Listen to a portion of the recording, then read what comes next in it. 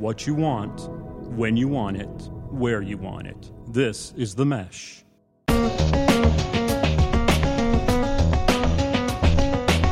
Welcome to the Entrepreneur Exchange on the Mesh Podcast Network, a monthly conversation about startups and small business with ideas, tools, and advice to operate your business more effectively. On today's show, we'll ask the question to incubate or not to incubate. We'll discuss an article about business incubation and determine whether it's something that you should consider, which may come down to whether you prefer IPAs or Chardonnay. Have you done your homework? And by homework, I mean market research. Today, we'll be talking with Deanna Day with the North Carolina Small Business and Technology Development Center about how to do research for your business without breaking your budget. And finally, of course, we'll be highlighting some small businesses of the month, which are small businesses that you should be checking out that have come across our radar that we find pretty interesting. So stay tuned for that. My name is Jeff Newville. I'm your co-host. I'm the director of the Small Business Center at Catawba Valley Community College in Hickory, North Carolina. I'm joined by my co-host, Gary Muller, who is Dean of the School of Business, Industry, and Technology at Catawba Valley Community College. Gary, how you doing today? I'm doing great. Doing great. I can't speak. I guess I'm still basking in the glow of the Philadelphia Eagles World Championship. Is it still football? Well, we'll say congratulations to a Philadelphia boy and to the Philadelphia Eagles. Congratulations to your team. I know you're enjoying that as a Wake Forest alum. You're not enjoying basketball season as much, so we'll savor football season as long as we can. That's exactly right. We have a good football team at Wake Forest, at least the last couple of years. The Eagles, it's amazing. We win a Super Bowl every 60 years, whether we need it or not. But you know what? We're excited. Well, I'm glad that you were able to live through this and remember it and not have yet reached senility. But exactly. We'll let our probably won't happen in my lifetime again. We'll let our listeners determine the senility part. So, well, that's already a given. So I was reading my Atlantic magazine. Yeah, that's sort of a name drop to show I was how going to say, cool and hip impressive, I am. Yes. And it had an article on a company called WeWork, which was started in 2010. It's an incubator company, business incubator company. Mm-hmm. And they have, frankly, an outrageous business valuation of $20 billion. And they started in 2010 with the goal of building what they will say is more than shared office space, but they're trying to build community. And they've got over 170,000 people in 207 locations in 20 different countries. They encourage their members to mingle, network, and leverage each other's talents. And I guess I'm always interested in the incubator concept for small businesses, and that, in my view, if it's something that helps people get off the ground and hopefully saves them money by having shared resources, it could be a good thing. And don't know, Gary, if you've got thoughts on incubators. I mean, we here at our community college, actually, we're fortunate to work with a group that has a manufacturing incubator that has done some good work. But as far as incubators, any thoughts that you have on when it might work, and good, bad, or indifferent? Well, it does depend on the situation and the folks involved. I like the idea of, obviously, being able to help small businesses or potential small businesses get off the ground and sharing office space. Obviously, we are very fortunate to work with a group very closely affiliated with us that does, I think, a really good job of doing what it takes to help the business idea become a reality. And, of course, you got to be passionate. I think it's not just setting up the space. I think the reason that these companies are successful is because the support group that Dan and Tony and that team put together behind them. Yeah, and we work and you and I are in Western North Carolina. We don't have that many high-rise buildings where we are. I mean, I mean no disrespect, but WeWork sounds like sort of a hipster entrepreneurship type place, and something that they're doing that is they have a $20 billion valuation, and that they've got a lot of investment things, so they must be doing something right. That's impressive. People are scratching their heads trying to figure out whether that's a fair value. Right. And I think if reading the article in Atlantic, even their CEO is questioning whether that is a fair value for their company, and that there are other companies that do lease space that have more space that have a much lower valuation. Something that I found interesting was in the article it said that WeWork is working on developing data harvesting sensors and facial recognition software so they can monitor how employees use their space and determine better ways to locate desks, equipment, engage in meetings, and they can help companies that are leasing through them determine exactly how much space they need, which I guess that could be helpful. It also sounds somewhat creepy.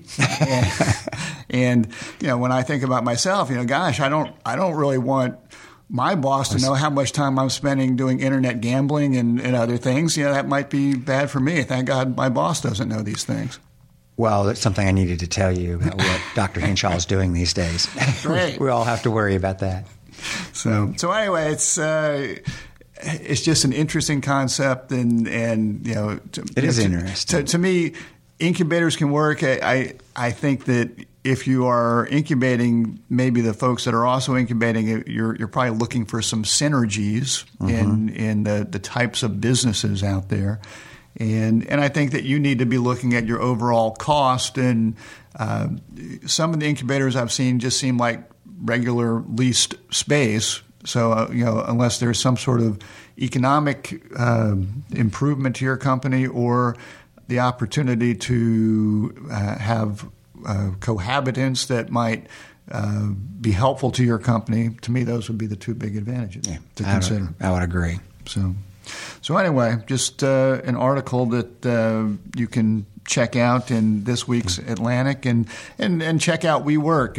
It's an interesting company and an interesting concept. So it's something for our listeners to chew on. I think that's great. I'm going to check it out to see how they get to a valuation of $20 billion. Did you say $20 billion with a B? With a B. Yeah. So anyway.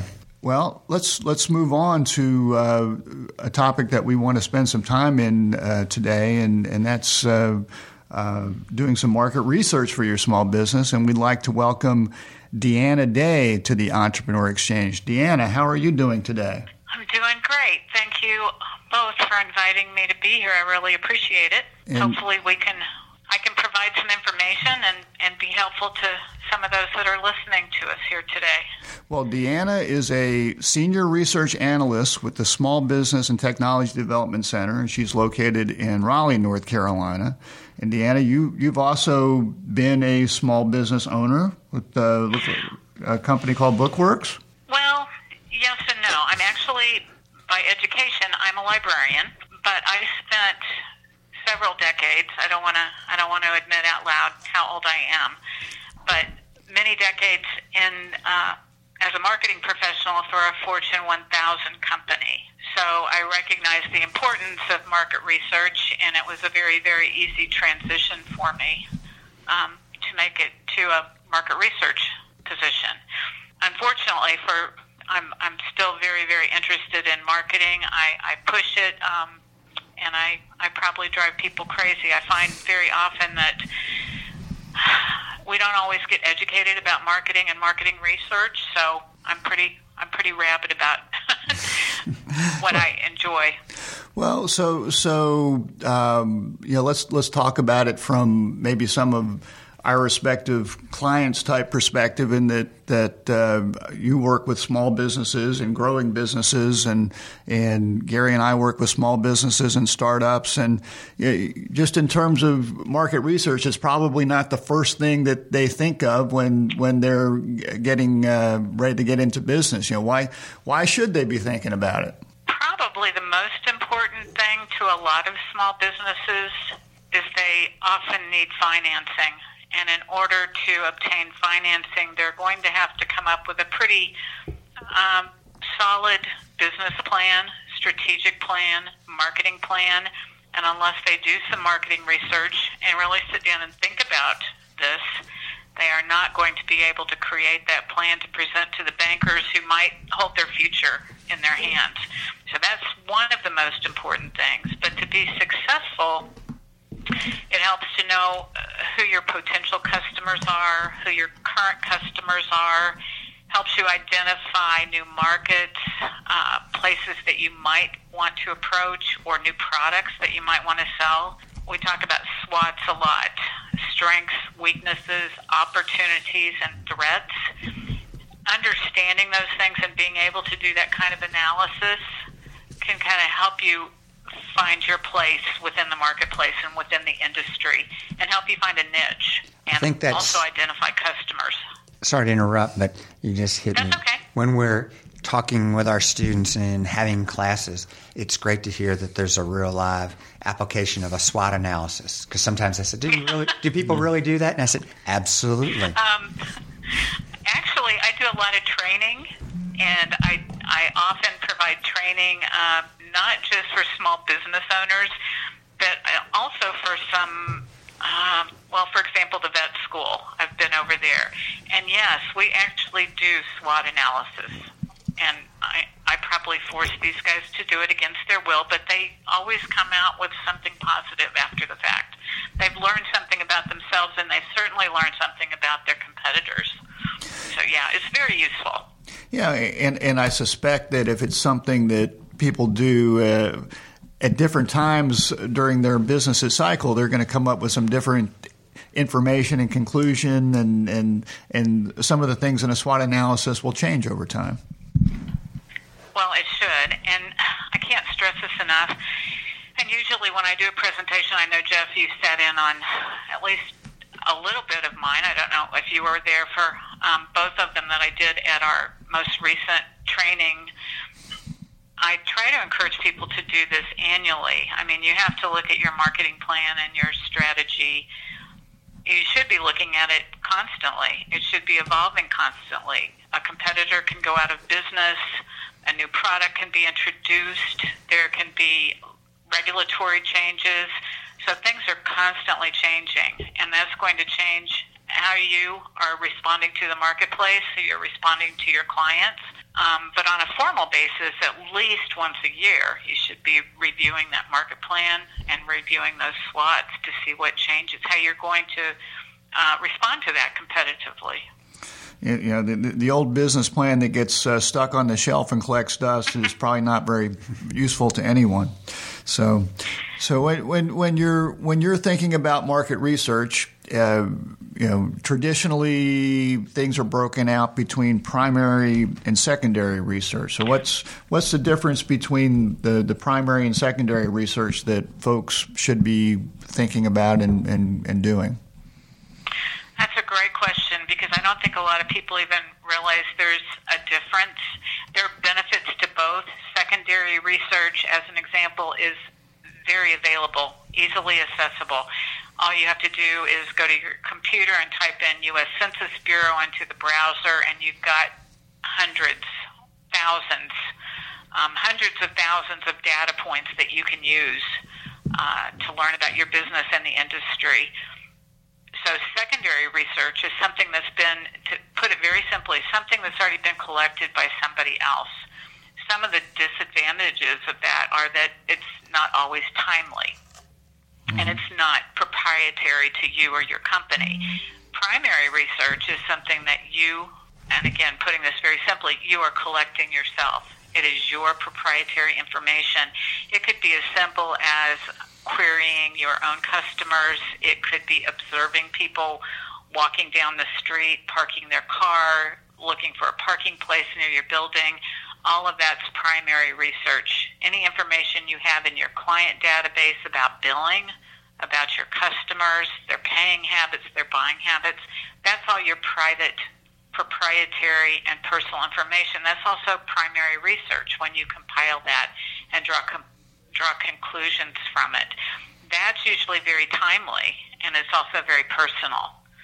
So it's very helpful. I'm going to mention for those that might be listening, there are ways to professionally survey your customers, not just using your own internal data, but there's, for example, a company called SurveyMonkey, where you can create very professional surveys of your clients or your customers or your prospective customers very simply. So there are ways for you to obtain this information aside from focus groups, but you could also create a survey using SurveyMonkey.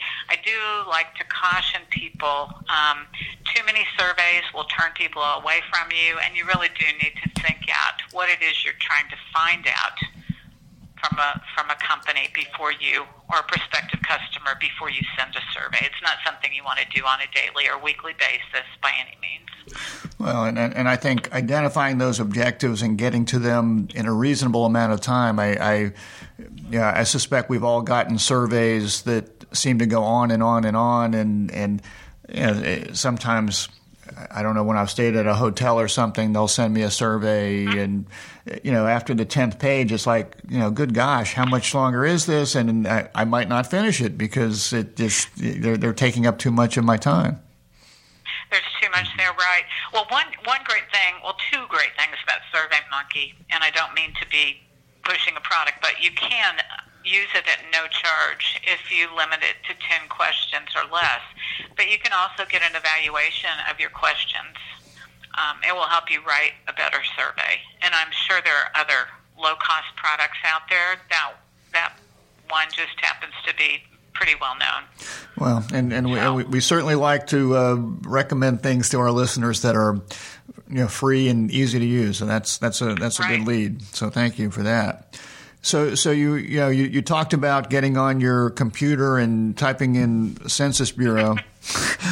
That's when it comes to doing basic internet searches and research, are there best practices, or are there things that people should be avoiding? How do you encourage folks to do that and get some useful information? I'm not going to underestimate Google or even Wikipedia. Wikipedia is great if you don't know anything about the topic you're trying to research. It's very, very helpful, just as Google is. It will at least provide a definition for you, and it will help you determine what your next steps are. So I hate to say that in front of a dean of a business school, but I don't discourage people from using either one of them. I do discourage people from using them solely. We need to be able to attribute or cite or find some solid evidence to support some of the things that you find there. But very often they do have some resources that you can utilize further. There are a lot of free resources for doing research, as you already mentioned. The Census Bureau is absolutely fabulous. That's the best data collection, I think, in the world. And I don't know how many of our listeners might know this, but the reason we have a Census Bureau is because the U.S. Constitution mandated it. We have to do a full census every 10 years, primarily to determine how many representatives will be in the House of Representatives. But we are now collecting so much information, and we do a very good job of it, that we can tell you all kinds of facts and trivia and data points about the population. And we do consider that 10-year survey to be a 100% survey of the population.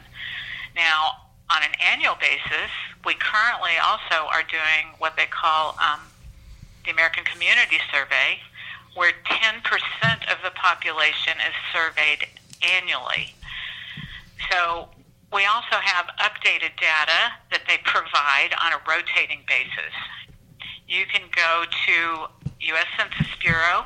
You can look at American Fact Finder or Quick Facts, either one, and get a lot of, especially with Quick Facts, you can compare various zip codes, cities, states, populations, and get a wide variety of data, everything from population to ethnic groups to housing values, median income, whether they have insurance, how many veterans there are, and you can view that and compare different locations side by side. You can download this in a spreadsheet, and in fact, I'll make a plug for myself. I do a lot of webinars on training, so we'll try and make that available to Jeff so that people can see. This is a very dynamic tool that's provided to us these days. It's not, there's so much information, it's almost impossible to download everything, but we can see this on our computer screen right in front of our eyes. So using the quick facts, that's all there right in front of us, where we can compare venues and locations and get a feel for the population. This is very important to start determining, as an example, how many people live there, how many might buy the product, what is their age group, what's their buying power. And then we have American Community Survey where we can delve much deeper. We can even run queries. There's over 3,200 different tables. It gets a little bit iffier, but the data is there. And they do have a step-by-step tutorial for us. We can even create maps using Census Bureau data. So we've got a lot of options there, and those are all at no charge. Another great tool is Bureau of Labor Statistics. And I'll admit, until recently, I kind of shied away from that, and I don't know about Gary how he feels about it, but it seemed kind of old-fashioned previously. But they have really updated the site. There's a load of information. If you're wanting to hire, or if you're wanting to create job descriptions, or if you're wanting to know average pay scales for your location, or compare them if you were going to open a facility somewhere else, Bureau of Labor Statistics is where you want to go. There's loads of information there. So those are all free, provided by the government. So I mean, for as far as the Bureau of Labor Statistics, if I'm putting together a business plan and trying to determine what I might be paying people I hire for particular positions in particular locations, that would get me in the right place. Absolutely. It's very helpful. I mean, there are other tools that you can also use. And people typically have heard of Indeed, for example. I find that pretty useful because it's on a regional basis. It's providing comparisons of jobs that have actually been posted there. And there's usually quite a bit of data. But BLS, or Bureau of Labor Statistics, has a wealth of information about the entire United States. And it's very granular because you can get information on regions. Mm-hmm. I would be able to get regional information on the Hickory area, for example. No, I think that's a good source. And compare that to Raleigh if needed. Even if I'm old-fashioned. And Dean Muller is old-fashioned. I am just old. He is contemplating getting a computer in the near future, though, so that should be good for him. No, I thought the site looked a little dated until recently, but they have really upped their game. It's very impressive. Now, you also mentioned developing maps, which I would think would be useful if you wanted to if you were contemplating a retail location or a location for your business. And one thing that we haven't talked too much about is doing research on your competitors. I would think that some of these tools would be of assistance to that. Obviously, none of us are going to sleep on Google and going out. You can certainly start that route. Are there other ways that you can be researching your competitors out there? Yes, and I think I would probably move over to another resource, and the one that's available in North Carolina is called NC Live. That is available to anybody in the state who has either a public or an academic library card, or if you own a business in the state of North Carolina. You don't necessarily have to be a resident. If you own a business here, you can also access NC Live. This is a consortium of libraries who have put together a package of electronic databases and tools that are available, again, to North Carolina residents or business owners. But every state has something similar. So in Georgia, you've got Galileo. South Carolina, you've got Discus. Tennessee, you've got TEL, or the Tennessee Electronic Library. And there are plenty of resources there for business owners. And in fact, they usually have a drop-down menu that you can choose business and management, for example, or data and demographics, for example. And sometimes, for example, in North Carolina, they will pull quite often from Census Bureau data. We have something called Access in North Carolina. It's going to give you demographics and data that's specific to our population. They're going to have something very similar with the other states. I tend to to use it a little bit less, and I go directly to census because, as I mentioned about that ACS survey that's done of 10% of the population every year, I get those rolling changes, those estimates.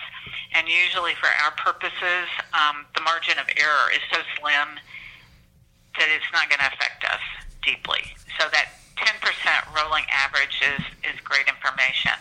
But they have other things at NC Live or Galileo or Discus that are very helpful to us. One that I use very often is Ref USA, and I don't know about you guys, but it seems like probably 4 out of 6 questions I get are from clients who want to pull a list. They want a list of their competitors or they want a list of prospects. That doesn't mean that I don't question them, because unless they know exactly what they want to do with the list, it's not always very helpful just to have it on hand. But with Ref USA, we have a couple of options that really aren't available too many other places, and at least not available at no charge. One, I can pull a list. If you were to tell me you want a list of your competitors within a certain 50-mile radius or 100-mile radius or within zip codes, I can actually, using NICS codes or descriptive keywords, I could pull a list of that for a client. I can teach an end user how to do it very, very simply. It's a simple process. And another good thing with some limitations, I can get information on small and privately owned companies. If you've ever tried to get profiles of companies, unless they're publicly traded, there's not always a lot of information out there. Ref USA, again, with some considerations, and mostly being that a lot of the information might be modeled, so you have to put everything into context. But I can get information on smaller and privately owned companies, which might not be available to us otherwise. And something else. Deanna, when you say Ref USA, is that also known as Reference USA? It is. Okay. Thank you. I'm sorry about that, but yes, it is. Okay. There's a lot of other information aside from just company or business information from Reference USA or Ref USA. There's also information on doctors or medical professionals. There's information on new businesses started. So new businesses, how would that perhaps, or also on consumers who have moved. Those things might all be useful to a new business. They're looking for new consumers. They might want to see who's moved into their neighborhood. I've had requests from people who wanted to start an urgent care, as an example. So they wanted me to look at that. Medical professionals, they wanted to see how many were in the areas that they were considering for opening the urgent care. Does it like have like something for clumsy people or something like that? Yeah, exactly. Okay. There's also a historical business database now with Reference USA. So you could look at an address. Let's say you wanted to open a restaurant and there was an existing building that seemed appropriate. You could go back and look at that address and see what else had been located there and get some general information about maybe why they weren't there anymore. Might give you some insight into whether you wanted to lease that building or buy that location. Okay. So Reference USA is another one of those tools that can be used. We'll get back to your show in a moment. Just a reminder, you're listening to The Mesh, an online media network of shows and programs ranging from business to arts, sports to entertainment, music to community. All programs are available on the website as well as through iTunes and YouTube. Find out more at themesh.tv and give us feedback on what you like. And now, as promised, back to your show. One of the most fun tools, though, talking about mapping, is Simply Analytics. And it's just loads of fun for lots of different reasons. And I don't know if either one of you are that familiar with it, but I can create maps. Mm-hmm. I can pull data, hundreds of thousands of data points. If you want to know who owns dogs versus cats, I can tell you by neighborhood and by household. I can tell you how much cereal they bought versus how much bread they bought. I can tell you, if you wanted to open a neighborhood bar and restaurant, I could tell you who goes out to buy a beer versus who buys beer and takes it home. So we have all the tools from Nielsen, from MediaMark, from Simmons, and from Easy, plus the census data combined into Simply Analytics. And it allows us to create these great infographics, for one thing, and also schematics to help us learn more about the neighborhoods or about the locales or about the buyers. So we've got a little bit of demographic information and psychographic information. Does that make sense? Mm-hmm. It sounds like you could go into some rabbit holes and be gone for days if you're not careful. Well, that's the problem, especially for somebody like me, because yes, I can get lost in there, and suddenly somebody calls me and reminds me that they sent me there for a reason. So yeah, there's a load of great information, but those are free. Mm-hmm. Those are at no charge. The only thing that people sometimes have a little fear, so sometimes they need a little help getting started. And that is one thing that at the SBTDC, one of my roles is trying to help them learn how to use the tools and understand why it's so important to them. Because if you don't have a plan and you don't know where you're going, odds are you're not going to get there. This helps you map your own destiny. So as when you're working with folks, and I think certainly a great point really for why people need to be spending some time on this in terms of figuring out direction and helping to shape their strategy. Are there typical mistakes that you see people make when they're conducting research, and do you have any other suggestions that you can share with us? It's not just specific to market research, Jeff. I think the two things that I see most often, and again, I'm going from my history as a marketer. The two things I see most, one I mentioned was I need a list. And I have to ask you why. Do you need that list, and what do you intend to do with it? Because very often, I bet most of the time people say, "Well, I want to reach my customers, so I need a list so I can sell them something." Right, but how do you know who your customer is? I mean, we can go down that rabbit hole as well. Have you defined who that customer is? Do they want your product? Will they buy your product? Who are they buying from now? These are all those questions that with a good marketing strategy and market analysis, and again, those SWOTs, then you would be able to answer that question and hone in on the list that you actually want and know what you want to do with it. The other thing that I get constantly is I need to set up a website, always. Mm-hmm. And my question is why, and what do you intend to do with it? Because the answer is everybody does it. Yeah. And as Gary just said, the people are doing it because that's what everyone else does. Everybody else does it, so I must need to do it.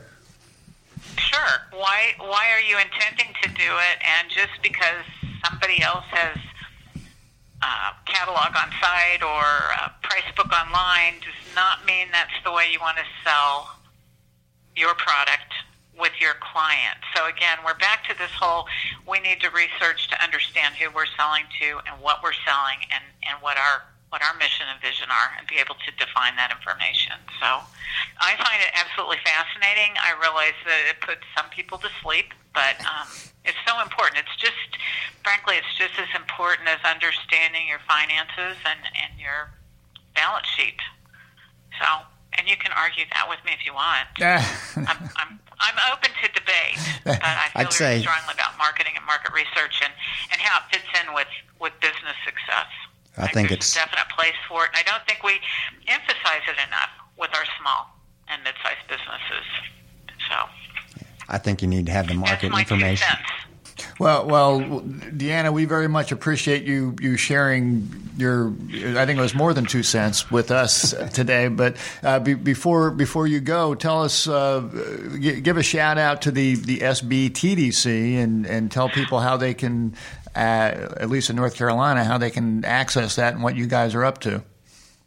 I would love to. And I'm going to probably I'm going to make it a definition that's very simple to understand.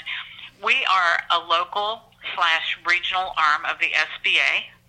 So we are representing the Small Business Association in the communities. We are located on every UNC campus. So we're working hand in hand with Jeff's group, except we're located on 16 campuses of the UNC GA. And then we have a administrative office here in Raleigh. We provide no and very low-cost counseling to small and mid-sized businesses. And this includes financial counseling. This includes market counseling, market research, market planning, sales planning. We provide training. We don't provide loans, but we can help small business owners get the information together to apply for a loan or find a funding resource as needed. And we deal with all kinds of businesses ranging from restaurants and food kitchens to, we have a tech commercialization division as well. That's so cool. even high-end technology. And you can reach us you can go to our website at www.sbtdc.org, or you can reach me at D-A-Y, and that's D-Day. I hate to say that, but D-Day at sbtdc.org. I find we would love to hear from. I find it to be a very memorable email address. But go ahead. Yeah, I know. I wish I could have put like a middle initial in there or something. But so we welcome anybody who wants to work with us. We work with Jeff's group on they're also located around the state, so we have a very viable relationship and can coordinate activities amongst us. Well, you're the SBTDC has been a very good partner to my group, the Small Business Center Network in North Carolina, and we very much appreciate you joining us today and sharing some great information for how people, not only in North Carolina, but pretty much anywhere, can be accessing some of these various databases and or using SurveyMonkey to conduct research in a pretty low cost type way. So Deanna, thank you so much for joining us, and I look forward to seeing you again at a future conference or some sort of event. So thank you so much. Yes, thanks for being with us. Thank you for having me. And if anybody has questions, be sure and be in touch. We'll be more than happy to work with you. Okay. You guys have a great weekend, too. We will. You enjoy the beautiful North Carolina February weather, which is hitting the 70s this weekend, so we'll all try to enjoy that. All right. Okay. Thanks so much, Deanna. Thank you so much. All right. Well, thank you to Deanna. We're going to move on to our Small Business of the Month feature. And Gary, what small business have you come across this month? Jeff, my Small Business of the Month falls right into my comfort zone. I can't talk this well today. Oh, I know what it was, or why it is. I stayed up till 2:30 to watch the women's U.S. hockey team win the gold medal. Well, and it went into a shootout after overtime, so I'm a little tired. Okay, well, but it's awesome. Yeah, USA, that's okay. USA, so that's exactly right. Well, mine relates to food. One of my adopted hometowns of Winston-Salem, and my oldest daughter's alma mater, Appalachian. It's a fresh off the food truck hot dog business celebrating its first anniversary in Winston-Salem this month. The business is called Boondoggies, and it's owned by Drew Osley, a Winston-Salem native and a graduate of App State. So it's easy to see how the business got its name and its location. He graduated with a nutrition degree, so it's not so easy to see how he started a hot dog business, although he does say hot dogs are good for the soul. Of course, I love hot dogs, and so I'm glad a nutrition major has endorsed hot dogs as a healthy food form. And quite honestly, in honor of this Small Business of the Month selection, I've had hot dogs 3 times this week.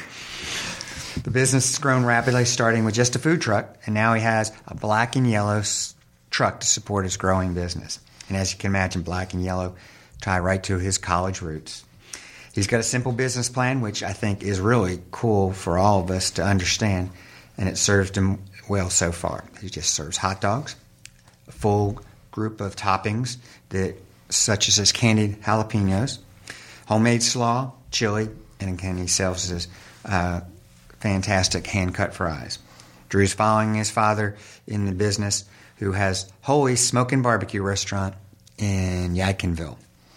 So I will end with a recommendation that you and I take a road trip to try out my small business of the month. I'm up for that, man. We may have to chase him around Winston-Salem though, and find out where he is, but pretty cool. All right.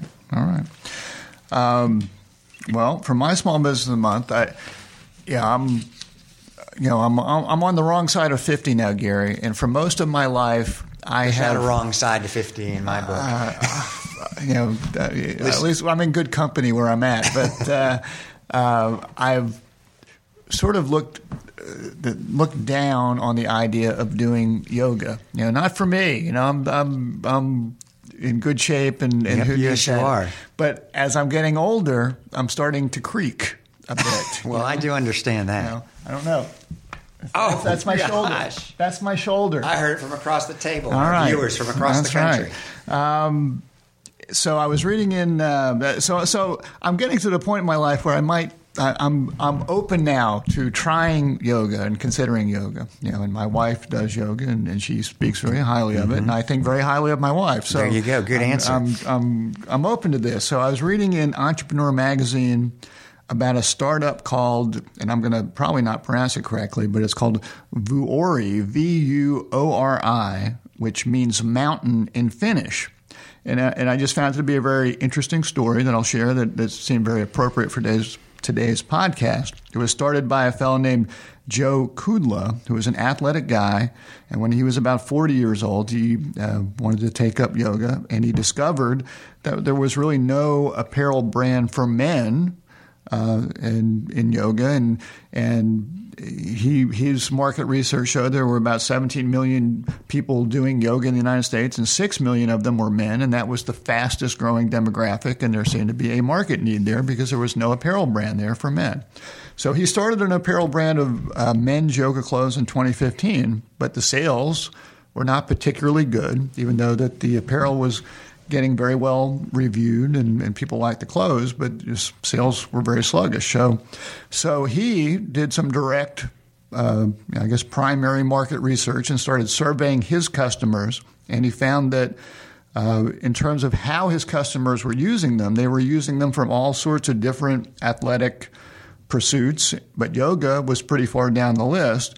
And as he started to talk more with his customers, furthermore, he found that although many female customers wanted to be identified as yoga enthusiasts or whatnot, very few men would categorize themselves that way. They categorized them as themselves as CrossFit people or surfer people, and they used the clothes for running and whatnot. But a lot of men, for whatever reason, didn't want to characterize themselves as heavy yoga people. So he pivoted to what he now calls an activewear brand designed with West Coast daily life in mind, still called Vuori. And he now categorizes his brand's products as training and travel and lounging. And the new strategy seems to be paying off for him. He's now in REI, he's in surf shops, he's in running stores, and he's getting picked up by Nordstrom's. And they also have a store open in California, and they're planning a second store in Southern California under the Vuori name, and seems to be picking up. And just thought that there was an apparel brand initially started for yoga for men that has expanded into other activewear type things based on the research that he's done and listening to his customers. And we always try to emphasize, talk to your customers, listen to your customers. Seemed to be a very good fit for today's show. So I think it's a perfect fit, no pun intended. But I think good for it's you. a good move. It's got a good product, but if it got to change the message or the not just the target market, because they're probably opening it to other people too. But I think that's a great message. You can check them out at www.vuoriclothing.com. That's VUORI clothing.com. So give them a look, and you might see something out there that works for you. So, and good research for you for research topic today. I'm Research. I'm all over it. When I'm not doing internet gambling, I'm doing this sort of research. You continue to impress me every day. Thank you. If you've got a suggestion for our Entrepreneur Exchange Small Business of the Month, you can email them to us at eexchange@themesh.tv.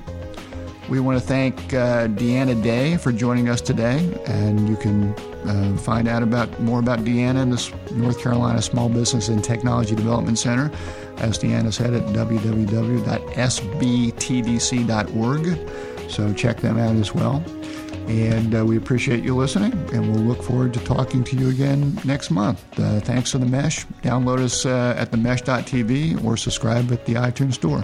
Great. Look forward to seeing everybody next month. Well, maybe we'll just listen to each other. See you then. Bye.